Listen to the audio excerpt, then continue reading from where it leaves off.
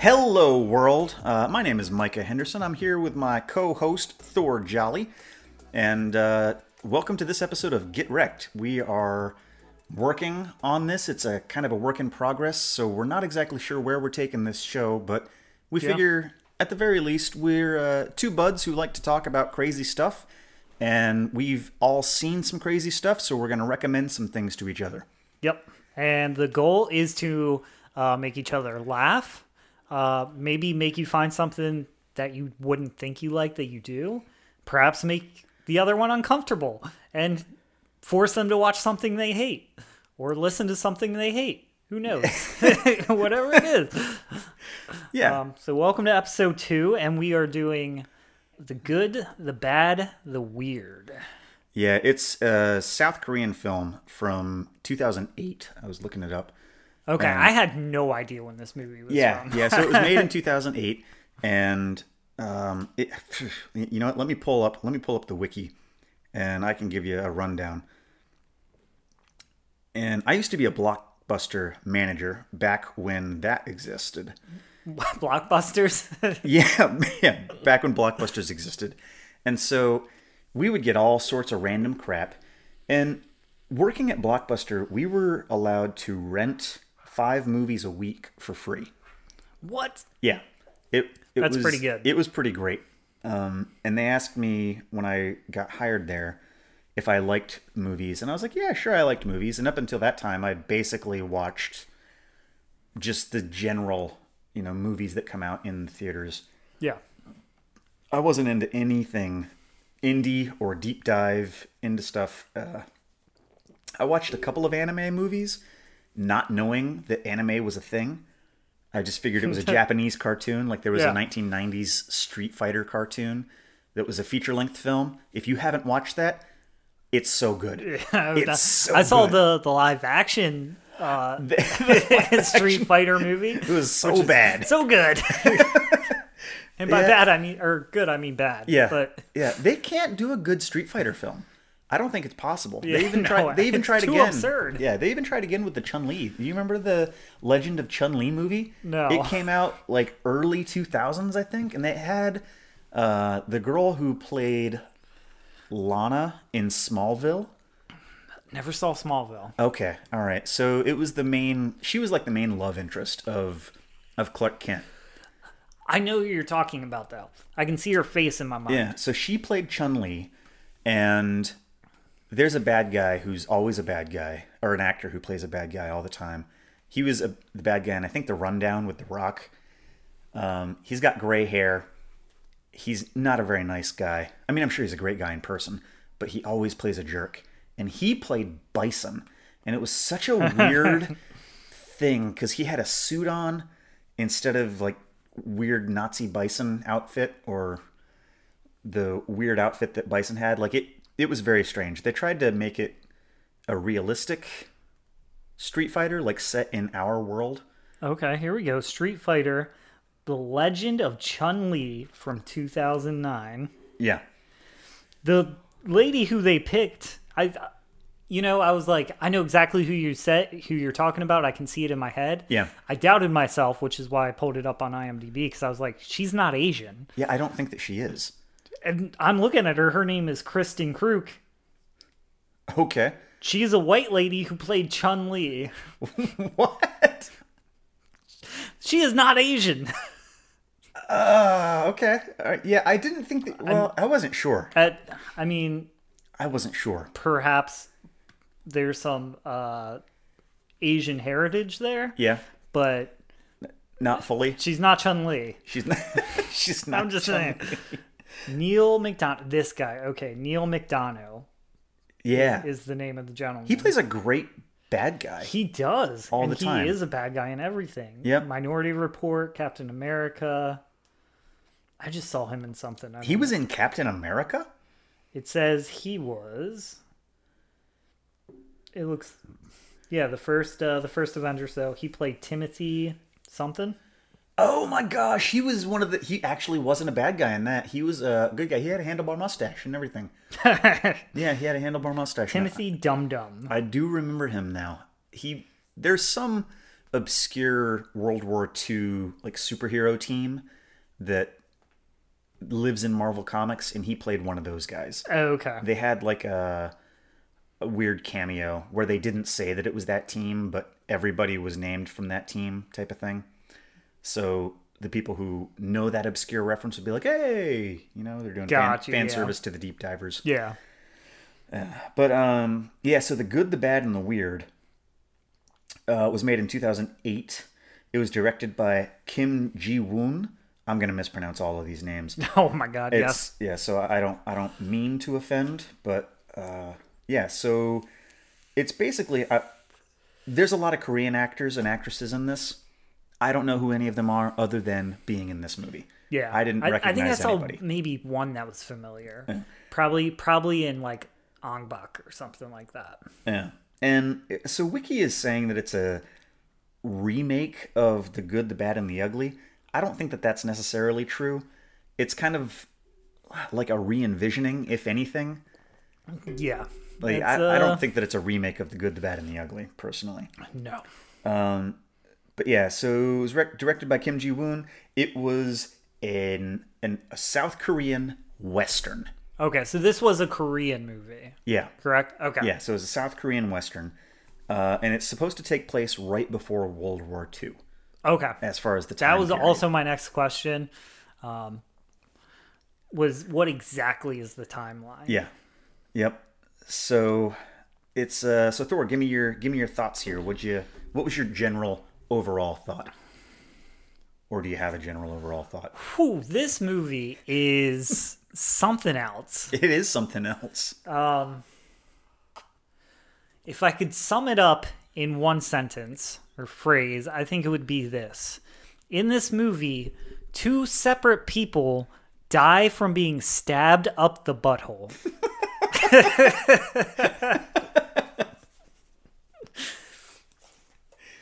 But I kind of liked it. Yeah.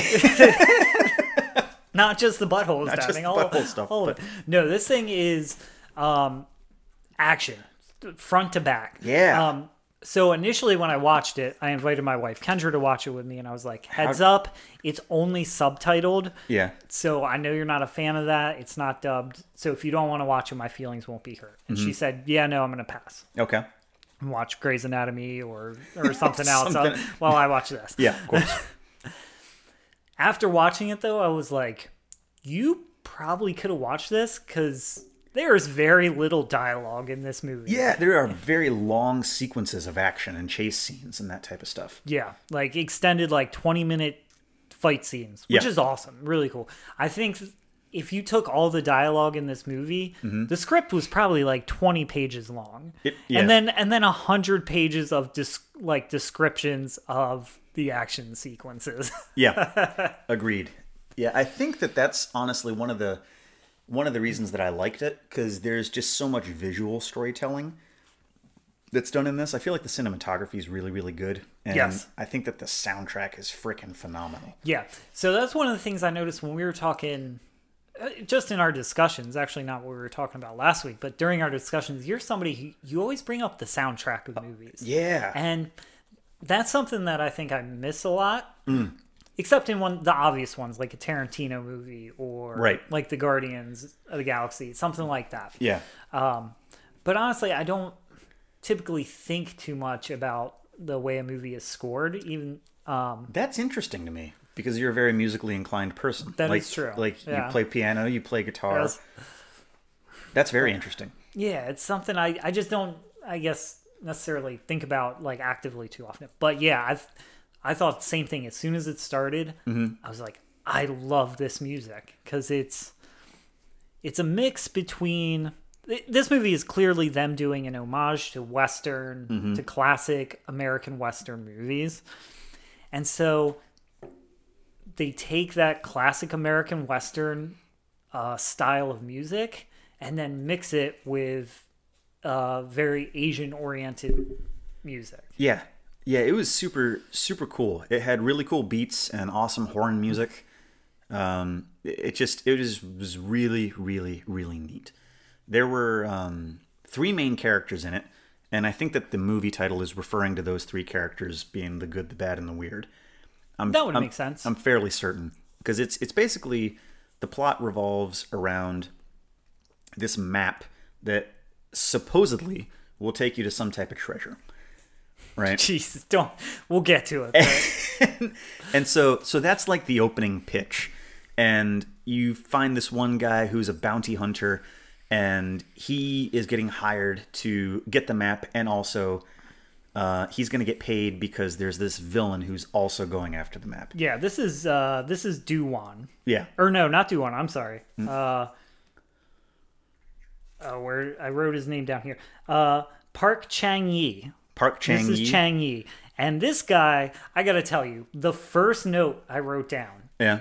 The first, because I took notes watching this. Are we talking about the bounty hunter? Well, I guess he's more of like an assassin. Is it Mr. Cool or is it the cowboy? Mr. Cool. Oh, Mr. Cool. Mr. Cool. That's who you open with. He's been hired to get the map for this person. And this is Park Chang-yi is the character he plays. Chang-yi. The very first note I wrote down is, I hate this guy's hair and his eyeliner. He has the classic duck butt haircut. Yeah. He is the most Asian influenced, I think, out of everybody. Yeah, he stands out as... that's the first thing that struck me as silly about this movie. Yeah, he's got like the side devil lock or devil spike, whatever you call it. Yeah. Over the hair, and then his hair in the back of his head is spiked up. Yeah, classic anime, kind of like an anime-inspired hairdo. Yeah, and he's always wearing a suit. Yep. He's wearing the eyeliner. Black suit and eyeliner. Yep. And then those shiny black gloves. Yeah. I think the OJ style isotoner. Yeah. the dude reeked of cool, like over the top, covered with it. Yeah. He was easily the most Asian influenced out of the whole group. For sure. Yeah. So, and then it kind of doesn't give a lot of, and then it goes to, he's obviously going to be robbing this train. I guess it's on a train. Yeah. But little does he know, at the same time, there's a thief, and this is Taegu. Yeah. Taegu, who is kind of like the bumbling comic relief of the movie. Yeah, he's kind of like a goofy scrapper type of character. Yep. Yeah. He was probably my least favorite out of the three. Oh, really? Okay. Yeah, I just don't really... I mean, he served his place. I think he was needed. If the movie didn't have him, I don't think it would have worked. No, yeah. But out of the three, I liked the Park... Is it Park Chang-yi? Yes. Yeah, the bad guy. Yeah, Chang-yi is the assassin. Yeah. So there are three main characters. We talked about Taegu. And then the other one is Is it Dowan? Duwan. Duwan? Or Duwan. But both of him and the assassin style guy, the cool guy, Chang-yi and Duwan are both Park. They're both Park because in Asian culture they do the family name first and then the given name. So they're both Parks. So basically it's like if in an American style it'd be like, this is Mike Smith and this is Jim Smith. And they're not related. At all. At all. They just happen to have the same last name. Which I was like... It took me a while to figure out who was who, what their names were. Anytime that I watch a foreign film, I never remember any of their names. My brain just recognizes, you're not going to remember these. Like, you're not going to recognize these names. Just take the context clues. Yep. So I just watch and I give them names in my head. So it was Mr. Cool, and then it was the bounty hunter, and then it was the thief. Yep. That's basically what I recognize them as. Yep. And the one thing I will criticize, and it could be perhaps it's foreign storytelling, the story was a little bit hard to follow. A little bit, yeah. And I think part of that is because they didn't give you a ton of exposition explaining what's going on. They let you kind of figure out what's going on as the story unfolded. Yeah. Which I generally like that style of storytelling. But it was a little bit tough to follow. Do you think... Yeah, so just as far as the rundown of the plot, so the I'm going to refer to as the bad. It's the guy with the eyeliner and the suit. Yeah, definitely the bad guy throughout the movie. So he's hired to get this map. And then the bounty hunter, who I'll probably just refer to as the good, is basically hired to get the map as well. But then they're like, also, you're going to get paid by taking down this bad guy. Yeah, Chang-Yi. You're going to get the bounty for him, and that's how you'll get paid. Yep. And he's like, okay, that sounds good. And then this the third guy, the thief, just kind of happens upon the map. Yeah, because he's robbing this train for real.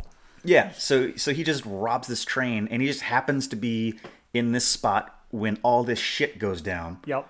And runs away with the map. So for the majority of the movie, he's got the map. Yes. But it never tells you what the treasure is. It's just like a treasure. It's a map to a treasure. Yeah. And we'll get that. Yeah. So we'll get to it. Yeah. So there's a lot of, hijinks ensue, and there are kind of weird semi-formal alliances that happen, and where they're all trying to go after this treasure and get this map. At the same time, they're kind of trying to kill each other, but at the same time, they're not. Yeah. And then, to make things even more confusing, there's a group of bandits that also want the map. Everyone wants this map. Yeah. So there's a group of bandits that also wants this map, and then the government gets involved, and the government also wants this map. So, like, everybody. So, like, the military is after this. These roaming bandits are after this because they're trying to sell it on, I think they called it the ghost market. Yes. So everybody's really fixated on this map. Like, this is the MacGuffin of MacGuffins. True. Yeah. Well, and what happens is, what's his name? Taigu, the thief. Mm-hmm. He ends up getting off, escaping from the train. Yeah. And so the bounty hunter, the good guy, Duan, he tracks him down because he knows that the bad guy, Chang-Yi, he knows that the other guy has the map. So he's like, I'm going to basically capture this guy. Yeah. And keep him with me as a lure for the other guy. Yeah. So they kind of end up working together, and I really like their dynamic. Yes. It reminded me of like a Rush Hour type, like like Chris Tucker and Jackie Chan teaming up, right? Because the other guy was classic straight man, silly man, so dynamic. Goofy. Because the bounty hunter, he was a very, I'll say, vanilla character. Like, he didn't have too much personality at all. I just thought he was cool with his action lever rifle. Oh my god, yeah, and his duster coat and his hat. He was very cool. But not Mr. Cool. He wasn't as cool as Mr. Cool. Yeah, no, Mr. Cool was so cool. Yeah. And then so you end up finding out that Mr. Cool is actually, this part was silly. He's like, he's the finger chopper. Right. Like, they're like, this guy, he goes around, he's a bad dude, and he chops people's fingers. Yep. You got to watch out for him. One of the things I have written down here is that, like we said, so all the action scenes are over the top. Yeah. That's the thing about this, and I would describe it as like kung fu gunplay. Yeah. That much I loved about the movie is like, I feel like all the action was so cool, and even though they're primarily shooting guns at each other, primarily, there are a few scenes where they're not. They do traditional like sword fighting and kung fu sequences. Right. Almost all of it is them shooting at each other. Yeah. And it's like a kung fu take on a bunch of people shooting at each other. Yeah.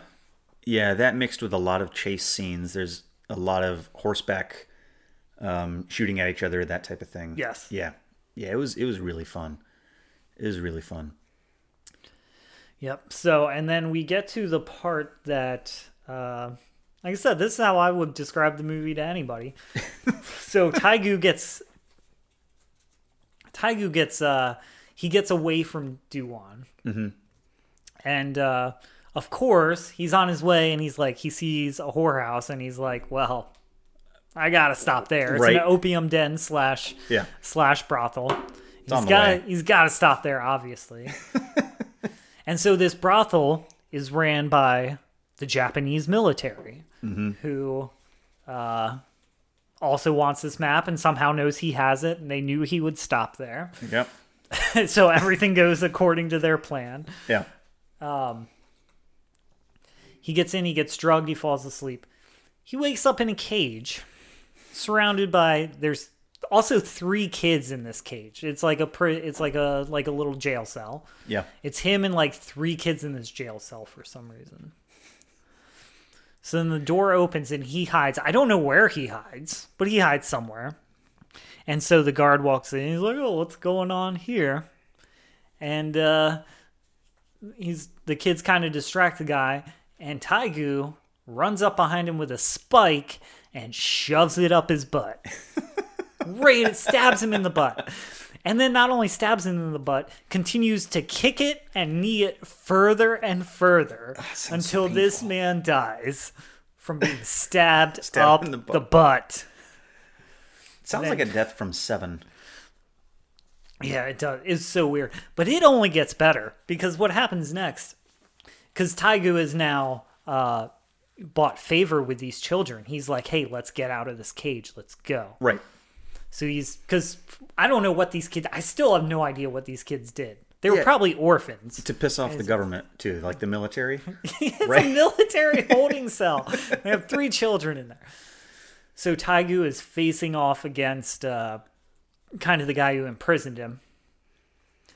And when this guy least expects it, so he pulls a fast one on Taigu, and he's about to kill him. Mm-hmm.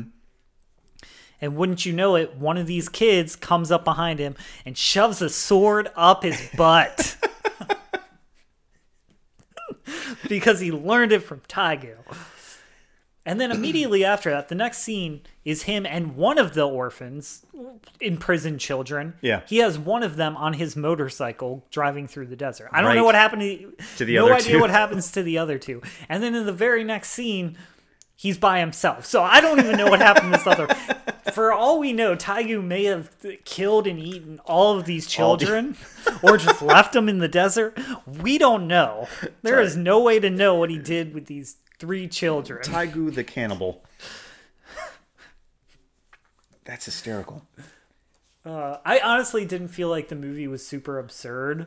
Except for a few parts, that being one of them. Yeah. That whole chain of events, I was like, what the hell is going on? Yeah, I honestly forgot about that entire sequence, to be truthful with you. Yeah. Like, I completely blocked that out. I remembered the really cool cinematic chase scenes, the awesome music, the cool gunfights.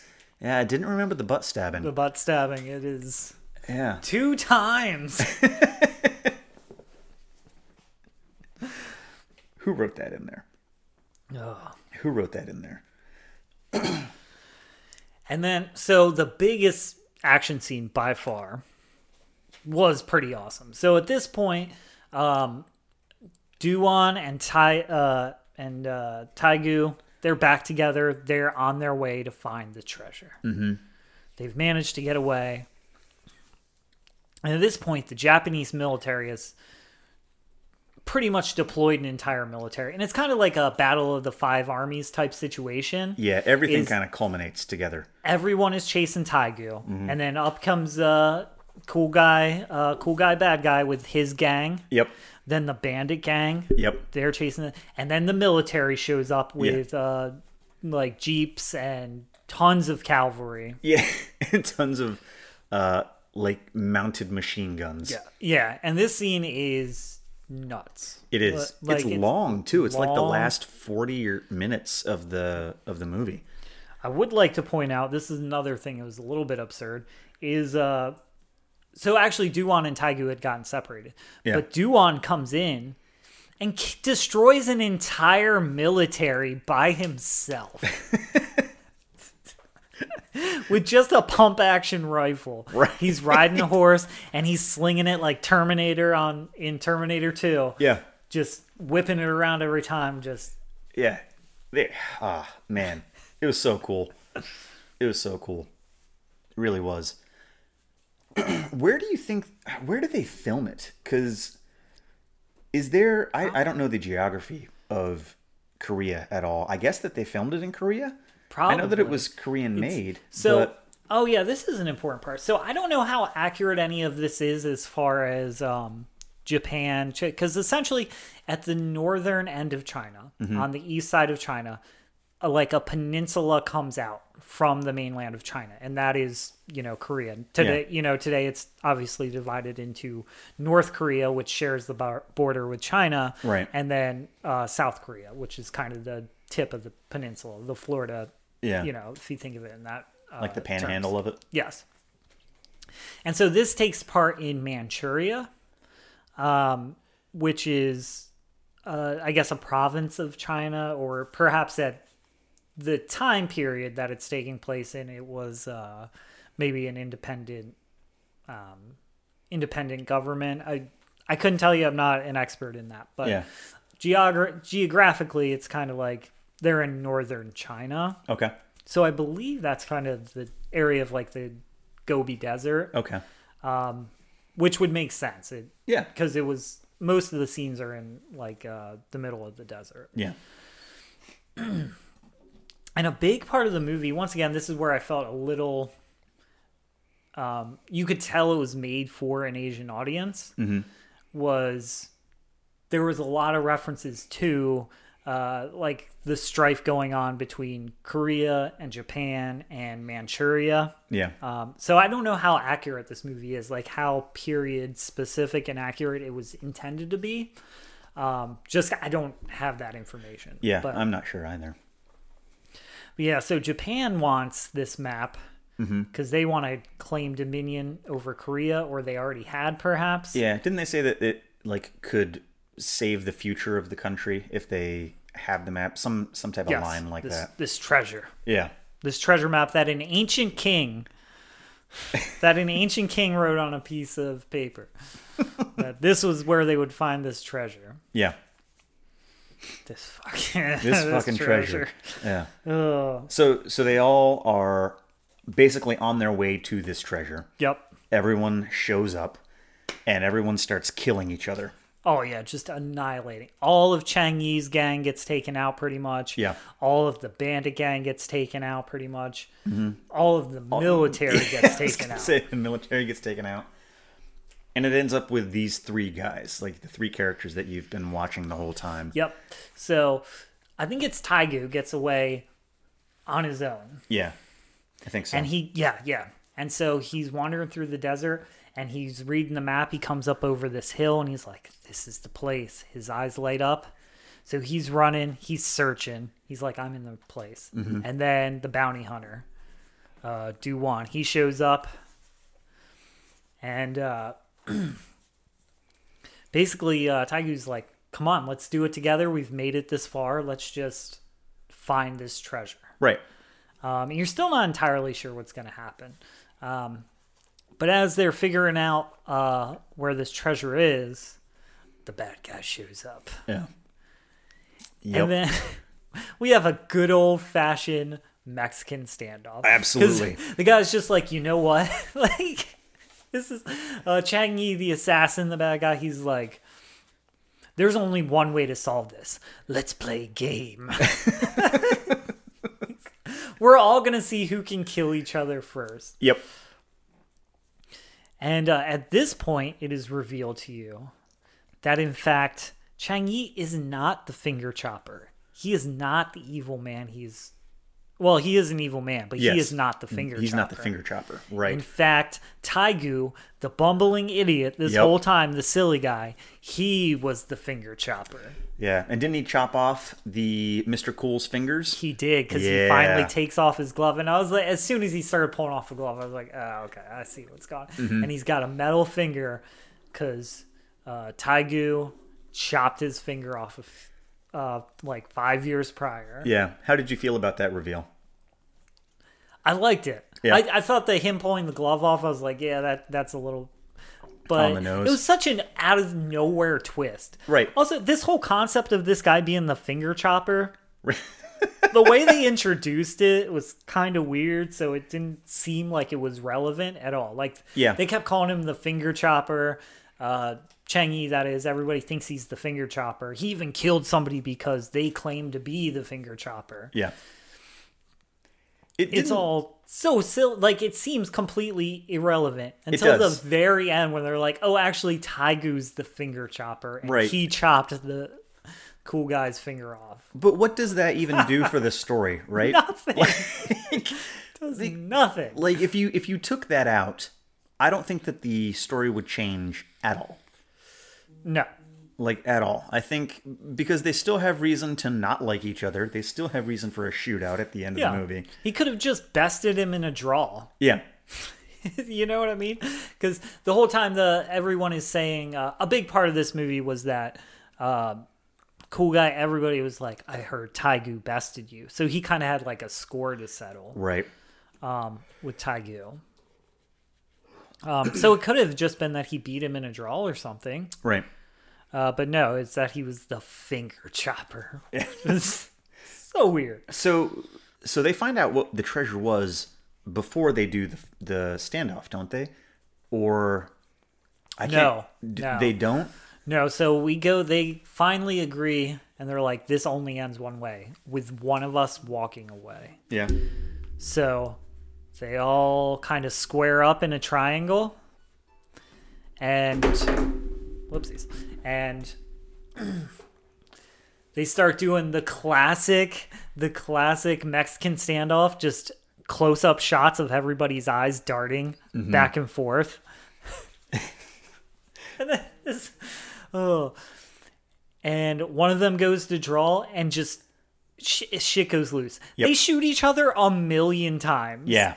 They just keep shooting each other. Like, while they slowly hit to their knees and then lay down. It's like, I get shot 3 times, I fall down a little bit, keep Yep. shooting, get shot more. Yep. And they all just get turned into Swiss cheese by each other. Yeah.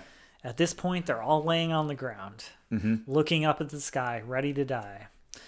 When this area where the treasure is, all of a sudden, an oil spring explodes. Yep. Just boom. And it's just, like in Texas or anywhere, if you've ever seen, when oil erupts out of the ground. That's what happens. Yep. And you kind of see them realize in their eye, like, oh, this must have been the treasure. Yep. This is the stupidest part of this movie. I have questions. Yeah. I'm curious what they are. This is a treasure that was foretold by, like, the great ruler of a dynasty many, many years ago. Yep. How would he know that there was oil buried? That's a And if he did, question. how would he know that oil was treasure? Yeah. Because- or as useful as it would become. Yeah. He was probably just like, it's black mud. Why would he think or know that it's treasure? How would he know that? Yeah, that's a good point, because I looked at that scene and I'm like, oil, okay. Yeah. I mean, I get what they're trying to do narratively. It's Right. like everything you were looking for is ultimately, it wasn't treasure in the sense that you're thinking. Exactly. Everything you did was futile and hopeless. Right. I got that. But I was like, this is so dumb. How would this king from 100 years ago know that oil was going to be such an important commodity? And why would it just explode all of a sudden right when they were there? Well, that's the reveal, right? Like, Yeah. that's the grand finale. Basically. And Of it well, all. it cuts to the credits, cuts to music, and I was like, that was silly. That wasn't anything. But then there's still another scene. Yes. They go to it's like a town, and there are wanted posters on the wall, and you see them cross off Chang Yi and write dead. And then right next to it is a wanted poster of Taigu. They don't cross it off. Yeah. They do not cross it off as if he's still missing. Yeah. And also, who's standing there with his face covered but the bounty hunter? Yup. The bounty hunter still. He got shot a million times. He managed to and get was in away. the middle of the desert. Yeah, middle of fucking nowhere. Like, when I say the middle of the desert, Yeah. there is nothing. There is Nothing at nothing. all. And he got shot at least 100 times. At least 100 times. He made it out, though. He somehow made it out. He made it out.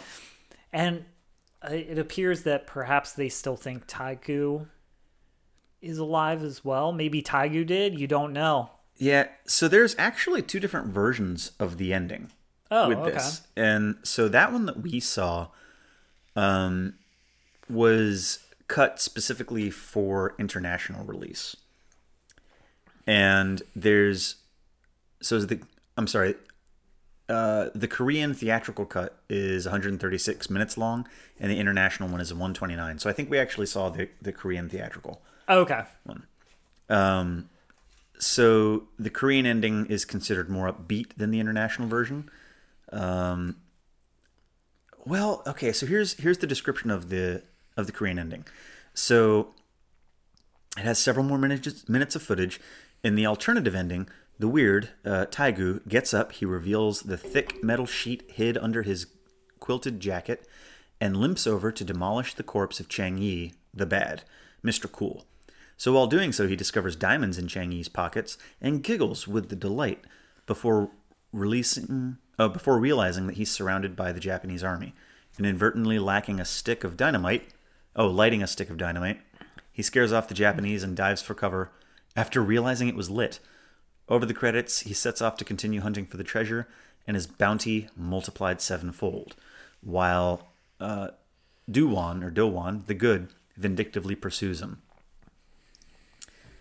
So we didn't see that. No, we did not. So that makes that ending make sense. They should have showed that. Yeah. Because what they did was show that they tried to shorten it up. Like I said, they show them marking off a bounty hunter, like a bounty poster. Yeah. So we didn't. Chang-yi. So we must have seen. We must have had the international cut. Not marking off Taigu. Yeah. And then Do-won just like, but that I was so confused by that, but it makes so much more sense hearing. Yeah. All in all, what actually happened. All in all, it was a movie that I watched. Again, I was a manager at Blockbuster, and it was just we got like 2 copies of the movie. You know, because every week you get more. That movies. Seems like one too many. Honestly, it might have been one. I don't know, because there are the movies that you get a copy and you look at it and you're like, this is not going to rent well. You just and that I think was one of them. But it just intrigued me so much. The cover did, and I'm a very judge a book by its cover kind of guy. Yeah. Just by the nature of doing design and illustration professionally, that's all that I absolutely judge a book by its cover. Yeah.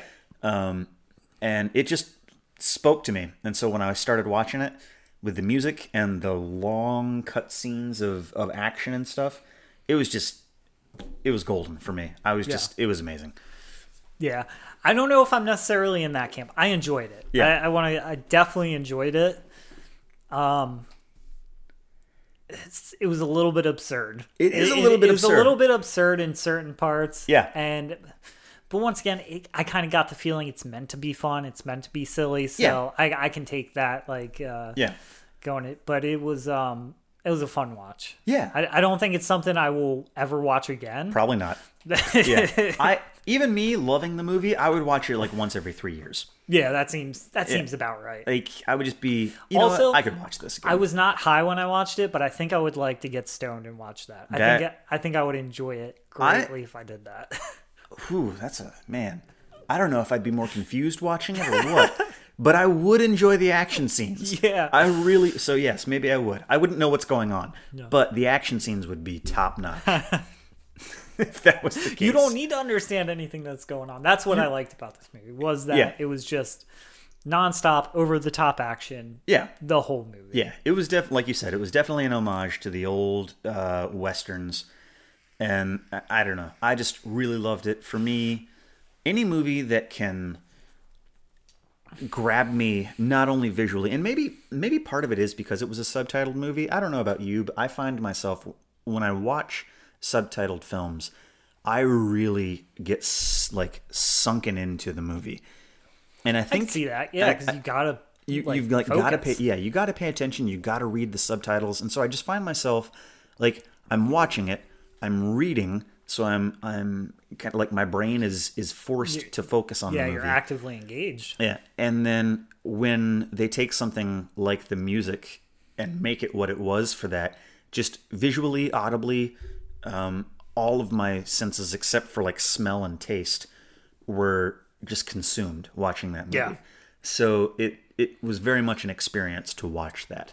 I felt like it was really, really good. Yeah, definitely worth a watch. Yeah. You can find it on YouTube.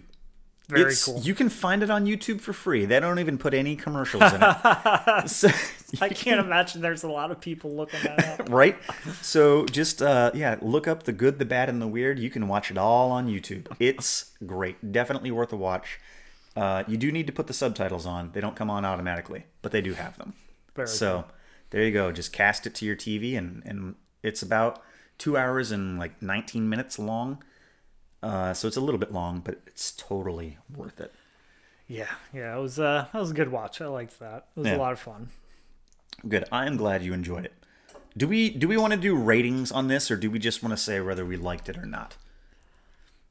I mean, we can do ratings. I don't think we need a hard, fast rule for it, but I would say I would give it probably 7 out of 10. Okay. 7 out of 10. 7 out of 10? Yeah. That's not bad.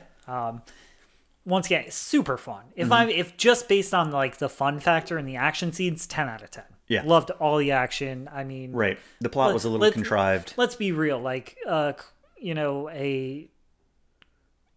when you're, like I said, it's basically a kung fu movie. Yeah. But it's kung fu gunplay. It's very much filmed like a kung fu exactly. movie. Yeah. Nobody does that style of movie. Yeah. Better than people in the countries where that type of movie originated. Yeah. So, for the action, 100%, 10 out of 10. Yeah. For the laughs, also probably like an 8 or 9 out of 10. Still high marks. Just the story was a little bit confusing. So don't go into it expecting like a straight line movie. It's not a super thought-provoking film, but I'd say it's a good.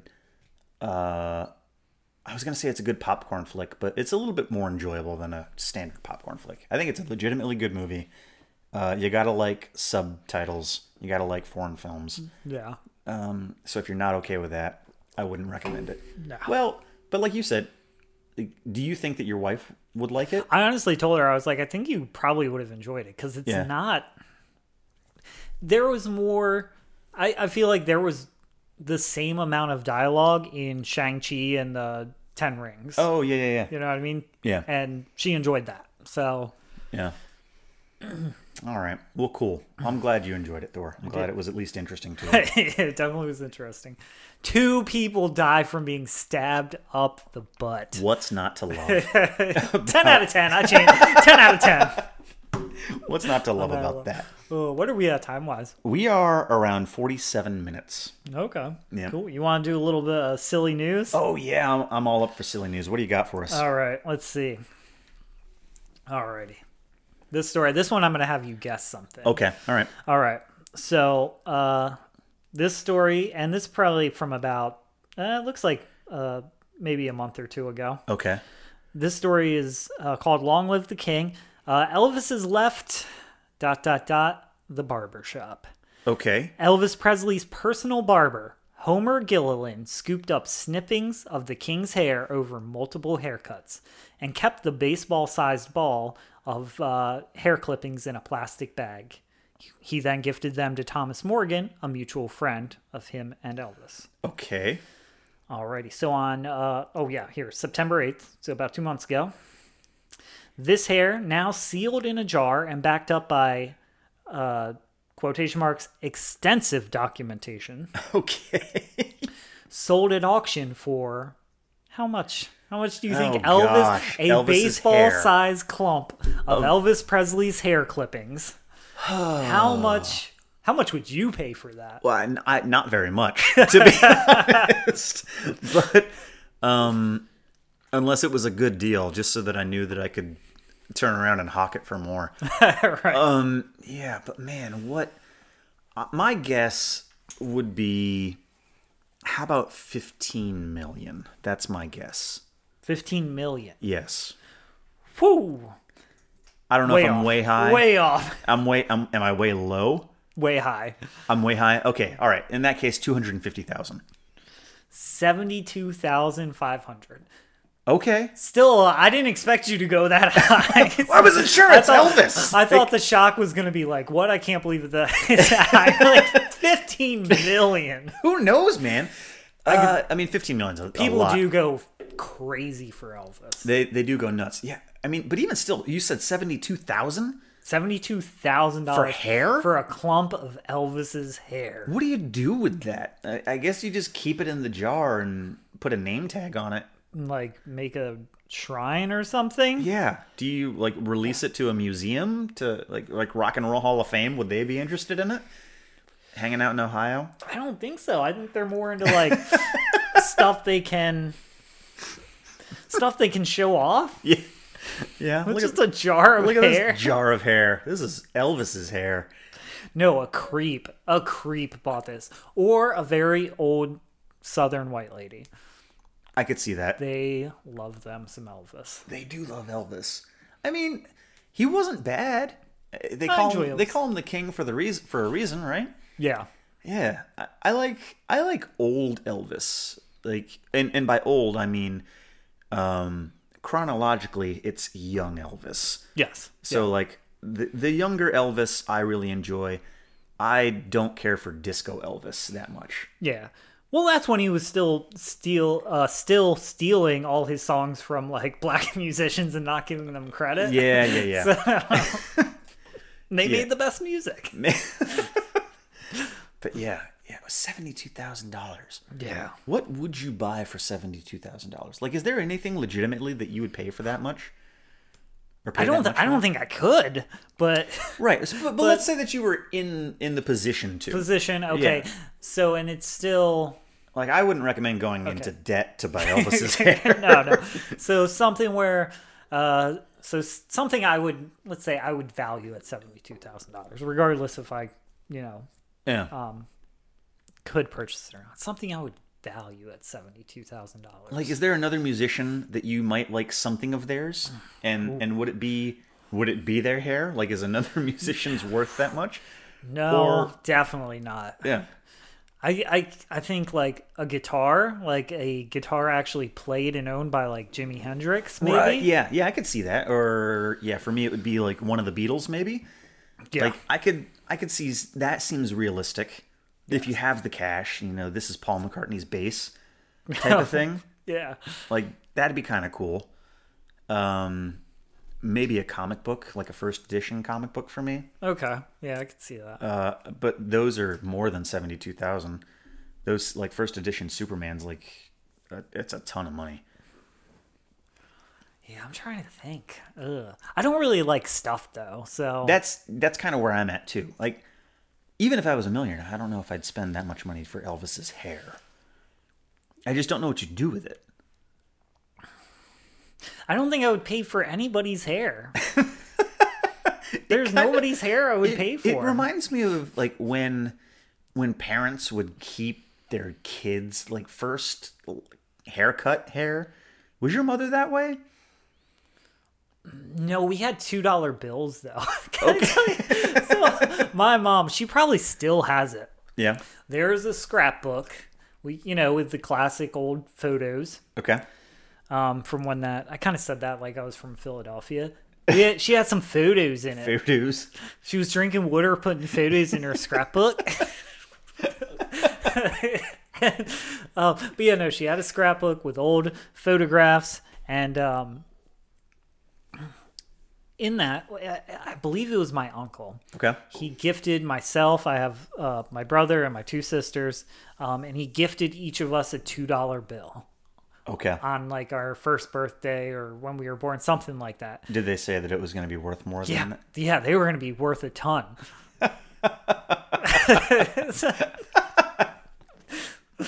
I bet she still has it somewhere in an old those $2 bills. Scrapbook. Yeah, from probably 80, somewhere around there. Who's on the $2 bill? Is it Hamilton? Oh, I couldn't tell you. I'm looking it up. $2 bill. why did they make the $2 bill? Who thought that would be a good idea? You've got a $1 bill. And you already had $5 bills. Yeah, like why do you need an in-between there? Well, maybe we look that while you look up who's on it. Yeah. Let's see, why in the world... Oh, it's Jefferson. Jefferson's on the $2 bill. Our third president, folks, Thomas Jefferson. But why? So looking online, it gives me the value as if to rub it in every single person's face that thought that a $2 bill would be worth more. Yeah, it says value $2. Who would have thought? Who would have thought? Same thing with those stupid Sacagawea coins. Oh yeah, those gold coins. Yes. That were going to be worth, more than $1. All right, let's see. Why did they make the $2 bill? Is there an actual answer for that? It doesn't give me an answer to the question I ask is, why did they make the $2 bill? Yeah.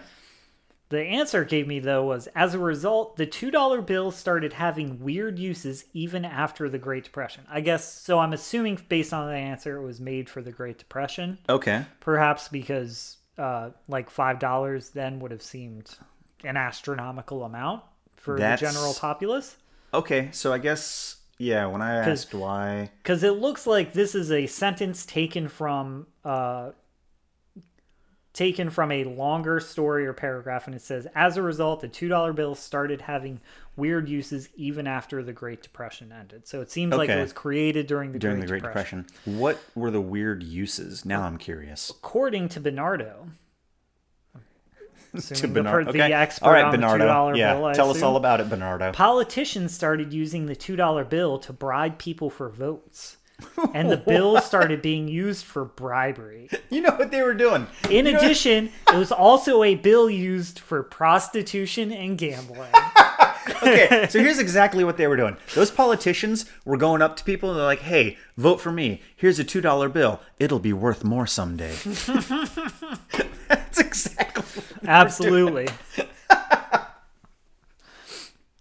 That's so weird, though, that a particular currency was used for prostitution and gambling. Man. Yeah. Like prostitutes were like, nah, I don't take ones. I don't take ones. I don't take ones, honey. I mean, you know what? Twos. If you had a G-string filled with $2 bills, you got double your income for the night. Yeah, that's true. And that tracks. Yeah. Oh, man. So without getting too crass, now maybe somebody should do a social experiment.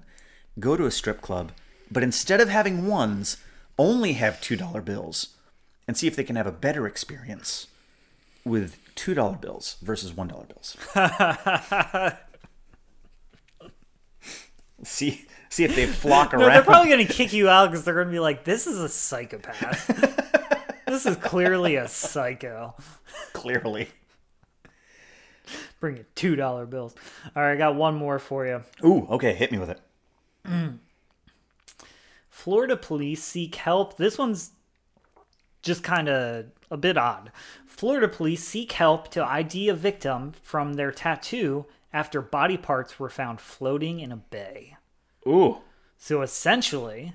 So body parts were floating up. One of the body pieces had a tattoo. Yeah. So in Tampa, McKay Bay in Tampa, fisherman thought he spotted a fish. Uh-huh. He starts pulling it in. He sees a lump. He's like, I thought it was a catfish. And as it gets closer, he realizes it's a human leg. Same color and everything, probably. Additional human body parts were discovered just before noon on Friday. Just floating. I would just like to point out that Dexter was the Bay from Harbor Florida. Butcher. Yeah. The Bay Harbor Butcher.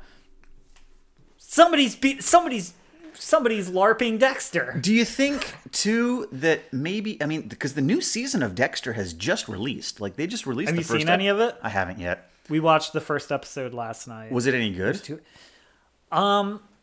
Yeah, you have to accept, though, that it's... Because they're not just calling it Dexter. It's not Dexter Season 9. Okay. It's Dexter New Blood. Okay. It's a new series. I believe they're only doing one season, from what I had heard. That's what I heard, too. I bet they're waiting to see how well it does. And yeah. We're going to do more. So you have to accept it's not Dexter. So it's not what Dexter was. They definitely made some changes, made some updates to Okay. it to make it more modern and more. Okay. So some of the things kind of bugged me, but I was like, I had to kind of take a step back for myself and be like, they're not just going to make the same show that they made. That's not what they set out to do. I don't think so. Yeah. It's not the exact Dexter experience. Okay. But the first episode, I wasn't a huge fan for like the first 15, 20 minutes. Okay. And it pulled me right back in. Oh, really? Yeah. I love that character. I love Michael C. Hall. Michael C. Hall does a great job as Dexter. Yeah, he really does. So, if you intend on watching it, I don't want to spoil anything. Yeah, I do. So it's one of those things where I talk to Ash. December is like packed with TV shows. Yeah. Because The Witcher is coming out. Oh, that's right. The Wheel of Time comes out on Friday. It comes out tomorrow, which I cannot wait to watch. I don't know if you're planning on watching that at all. If not, I've heard you guys talk about the Wheel of Time so much. I'm like, I'm going to watch it and see what all the fuss is about. And then absolutely. Perhaps read the books. Yeah, so if I enjoy it. I have the audiobooks. If you would like the audiobooks, I will lend them to you. But so those are both coming out. Dexter's is out now, and Ashley was like, there's just too much. Like we have to decide to binge something. And so I think that we're going to decide to binge Dexter and just wait for all of that to release and then watch it all in, a couple of days. Yeah, well, and honestly, that can be better because now in the world of binging entire series, it's very easy if you are actually trying to stay on top of something week by week. Yeah. If you are not absolutely enthralled with it, it's very easy to forget. Yeah. And then get caught up on something else and come back to it. Gotcha. But it's cool. Okay. Alrighty, so I guess we should close with I'm going to give you your recommendation for next week. I am ready for it. I'm giving you a music recommendation. Ooh, okay. All right. So I'm pretty confident. I only prepared one because I'm pretty confident you haven't listened to this. Okay. So the Fugees. The Fugees, okay. Which, Lauryn Hill, Wyclef Jean. Yeah. Proswell is the third guy. He didn't really necessarily go on to as much fame as like Lauryn Hill and Wyclef Jean. Okay. So the Fugees. And you're probably familiar, the two big songs are like... What are the two big songs? Because I know Ready the name. and Here I Come. Okay. You Can't Hide. Okay, That song. yep. All right. As well as Killing Me Softly. Okay. Okay, yeah. I know those two songs. Yep. Couldn't have told you that the Fugees did it, but but I know those two songs. So I'm going to give you a list of 10 songs. Okay. So the first 5 of the songs are going to be off their second record, The Score. And that was the one, The Score, as far as Fugees go, The Score is like gold standard. I mean, it has their 2 biggest hits on it. It's honestly probably my top album, probably my favorite album all time. Really? Easily in the top 3. Okay. Easily. Wow. I'm not a huge hip hop fan. I'm not a huge hip hop expert by any means. Yeah. But absolutely love this album. That's going to be... So I'm specifically giving you some deep cuts. Okay. And I suggest you listen to The Score. My suggestion is you listen to the entire album. Okay. All right. The album is called The Score. All right. But the 5 songs you must listen to. Okay. First one is called Zealots. Okay. Then The Mask. All right. The Beast. Okay. The Score. All right. And Manifest. Manifest. Once again, for listeners at home, please bone up on your Fugees. Seriously, incredible, absolutely incredible album. But with music, I feel like it's a little bit different than movies. Sometimes you just hear something, you're like, I just don't like this. Yeah. So that's fair. So definitely listen to those 5. I suggest, though, if you enjoy them, listen to the whole album. It's incredible. Okay. And then the next thing you should listen to is their first album. Okay. So the second album by far is better. Okay. The first album is still very good. Yeah. It's very different. And this was also the order in which I heard them. You heard them. Well. Okay. So you were introduced to them, I guess, with their second album. With The Score, yes. Okay. I found the CD. I stole the CD out of somebody's car, I believe. Okay. This is like high school Thor? Yeah. Okay. And then I just started listening to it, and I was like, I love this. Honestly, I had to look up the names of these songs because I just knew the CD. I couldn't even tell you what genre the Fugees do. I have literally it's hip-hop. no idea. The score is from 1996. Okay. Once again, the second album. Their first album, though, is called Blunted on Reality. But here are the songs from that. It's called Fuji Translators Crew, Blunted on Reality. Okay. But in any case, here are the 5 songs from that you should listen to. Once again, I suggest listening to the whole CD. To the whole thing? All right. It's a little bit older. It's a little bit more raw. Okay. So if not, I would totally get it. But first song, Some Seek Stardom. Okay. Temple.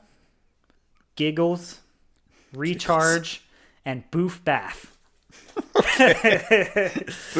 Boof Bath. We'll get into a little bit of history of Fugees next week.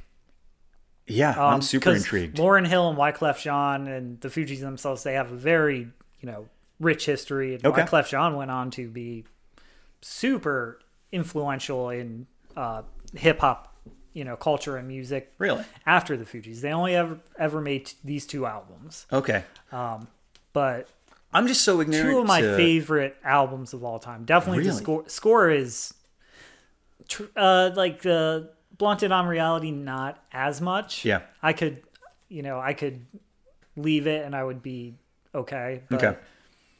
seriously, the score is easily one of my top 3. So I'll listen to both of them, and I will listen to them in that order. I'll listen to the score, and then I'll listen to their first album. But Blunted on Reality. like I said, specifically the songs I mentioned, those are the ones you need to listen to. Those are the ones like they're the deep cuts, and they're my favorites. Okay. They're so cool. It's so unique, and it's so unlike any other music. It's going to be... Both of the albums, very different albums. Yeah. But each of them so unique and individual. It's going to be an interesting sell for me, because I generally am not a hip-hop person. Yep. At all. I didn't think so. And, well, Could you tell? Neither am I, honestly. But I am, admittedly, I'm a huge fan of like old school hip hop, like late 80s, early 90s hip hop. Okay.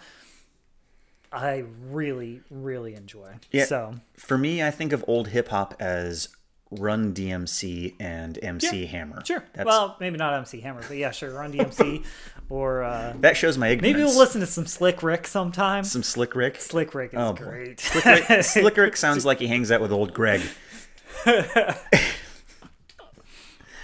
But no, Lauryn Hill's one of the most masterful rappers of all time, like lyricists in general. It's just not to be castrated for my ignorance, but how do you spell Fugees? Is that F-U-G-I-S? F-U-G-E-E-S. So it's like refugees. Okay. Just cut the R-E. Okay. F-U-G-E-E-S. Yeah, because they're all, I believe, they're all... Is that where they all come from like a immigrant background, I believe. Is that where the name comes from? Yeah, because I know really? Wyclef Jean is 100% Haitian. Okay. Like I know he's definitely Haitian. Yeah. As far as the other 2, Proswell and Lauryn Hill, I don't know if they themselves were refugees. Or if come from, if their parents were refugees or anything like that, or it's just essentially from a different country. Yeah. But yeah, they're from New Jersey, I believe. Like New Jersey in the 80s and 90s when it was, real rough place. So okay, all right. It's very real music. It's very Fugees. Cool. I'm gonna listen to it. You should too. Yes, we will see you next week for some music chat. More weird news. I'm excited for it. And I think that's it. Yeah, sounds good. Sounds good. Yeah, join us next week. We're going to listen. Well, we're going to talk about the Fugees. I'll give my reaction. And Thor's probably going to give me some more deep dive stuff. I'm excited to hear it. Absolutely. All right. Stay wrecked out there. Yeah, get wrecked. Is that good? Stay wrecked. Yeah. Stay wrecked.